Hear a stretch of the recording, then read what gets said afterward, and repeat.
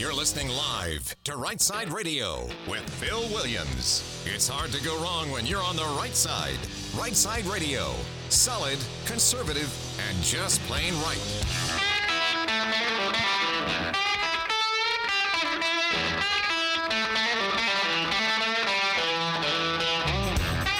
Alabama's syndicated news talk leader, Right Side Radio, Phil Williams, live here in the Right Side studios. Man, we got the local, the state, the national, covering down on all the issues. And like the dude just said, solid, conservative, and just plain right. Hour number 2 here on Monday, January the 30th. And we're going to the phones right now.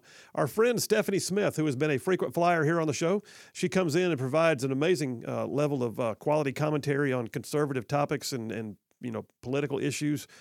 Stephanie has a long experience working in state government, dealing in governmental affairs for major corporations, her own business, Thatcher Coalition, and in an announcement that may be new to many of you, Stephanie Smith, as of last week, is the new president and CEO of the Alabama Policy Institute. So without further ado, President Stephanie Smith, how you doing? I'm doing great, Phil. That was quite the intro, so I appreciate it. I feel like the guy at the jousting who has to announce the next night for the joust, coming to us with a pedigree long held in awe by many in the world. Anyway, thank you, Stephanie, for joining us today. You should do it in Old English sometime. Yeah. That would be really entertaining. Verily I say unto thee, yes. Well, hey, so. You're the new dude over at API. I know, and that's come as a surprise to some. Maybe not to you quite as much, but to some others. But I'm excited about the opportunity. I think that both of us have believed in the mission of API for a long time, and it's exciting to be able to be at the helm and really start to shape some politics from some policy. Well, and I tell you what, for those, a lot of folks in my listening audience are already familiar with API. For those who are not, the Alabama Policy Institute for almost 35 years has been a conservative policy advocacy and think tank, one of many around the nation like these, because it's called the State Policy Network. It was founded by Congressman Gary Palmer. After Gary left for Congress, Caleb Crosby came on as president. Caleb served for the last 7 or 8 years, I believe. And his time was coming to a close, and the board asked you, and you accepted the job last week. Am I right? That is right. It was officially announced last Wednesday. So I'm just getting my feet on the ground and trying to figure out what is here, what's not here, and what needs to be done. But it's like I said, it's really exciting, and it's just one of those things. If you could write your story, this is one of the things I would have written into it. As far as just being involved with API, I've been involved on and off with API for 15 plus years, and it's an organization that I believe in and a mission that I believe in, and so it's a privilege to be able to be in leadership on their behalf. So let me ask you. I mean, we'll get into actual issues here on the show here in a minute, but Sure. With regards to API, I mean, every leader obviously has the right to put their own stamp, on the brand, so to speak. And Caleb certainly did that. Of course, Gary did that. Gary Palmer, in his time, he founded it. But are there things that you like? If you looked at this and said, "Here's my wish list of what I want to accomplish or see us do as an organization under my tenure"?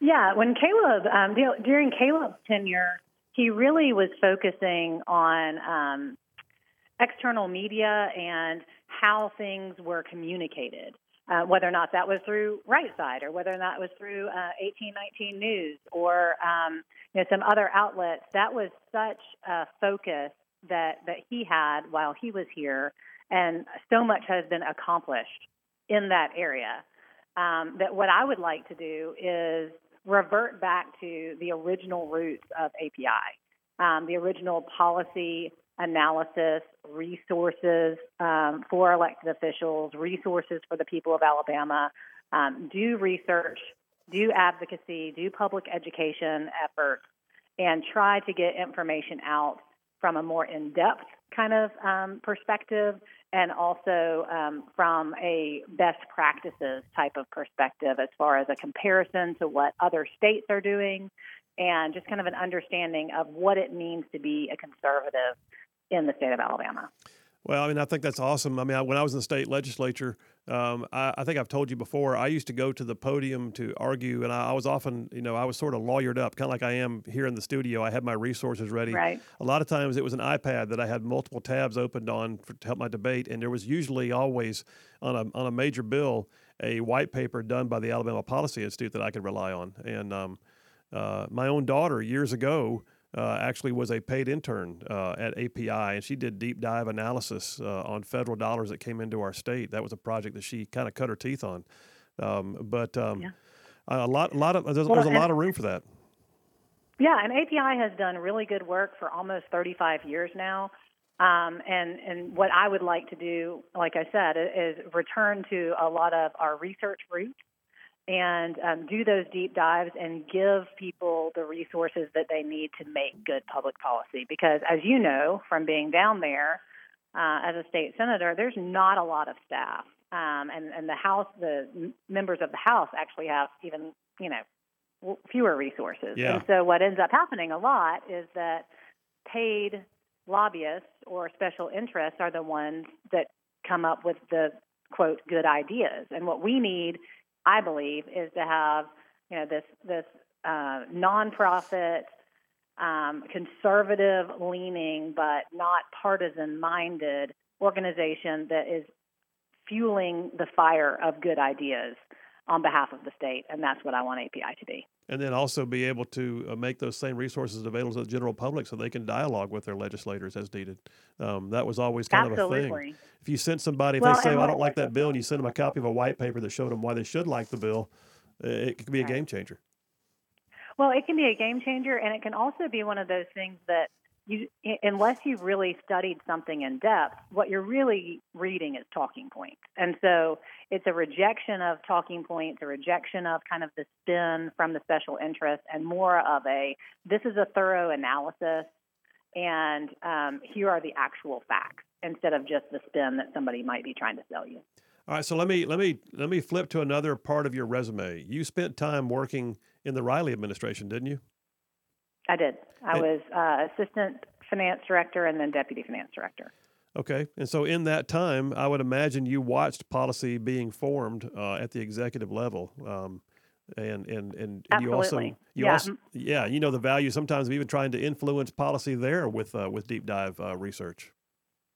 Oh, sure. Yeah. My job in the finance department was budget development and workforce development. And so my entire job in the finance department was to develop the budget and then get them through the legislative process.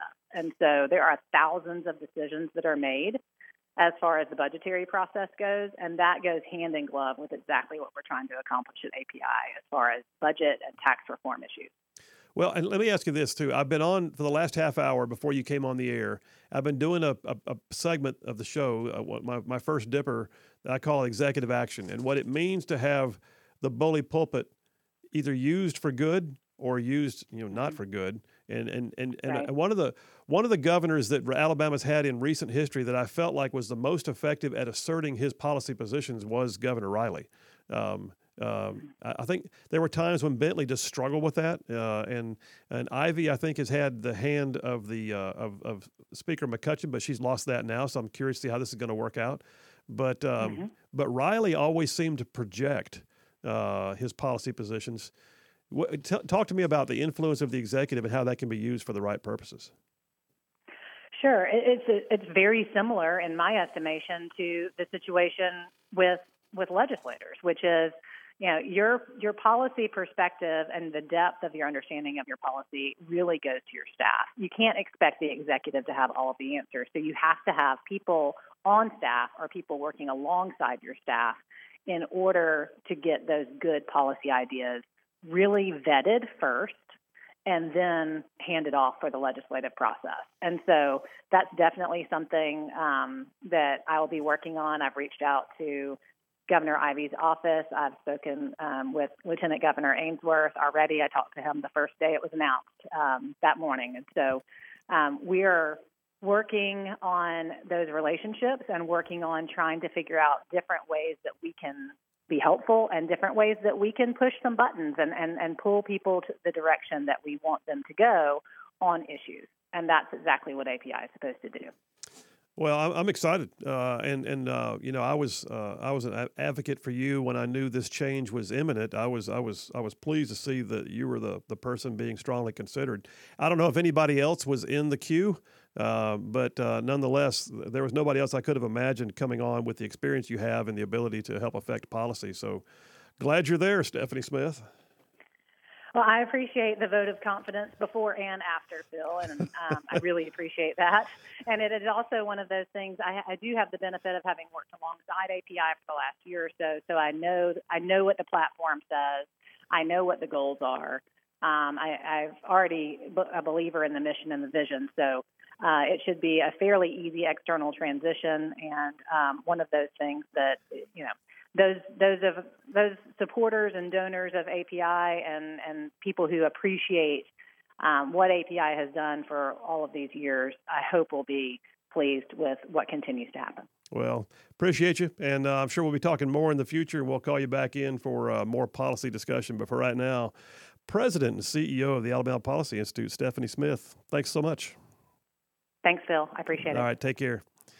Well, that was just cool. I like seeing our friends go good places, Boomer. You know what I'm saying? Oh, absolutely.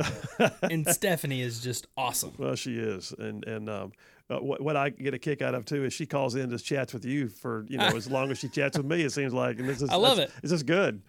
But, yeah, great to see things happening in and around our show that has people in other places doing good things, too. So, all right.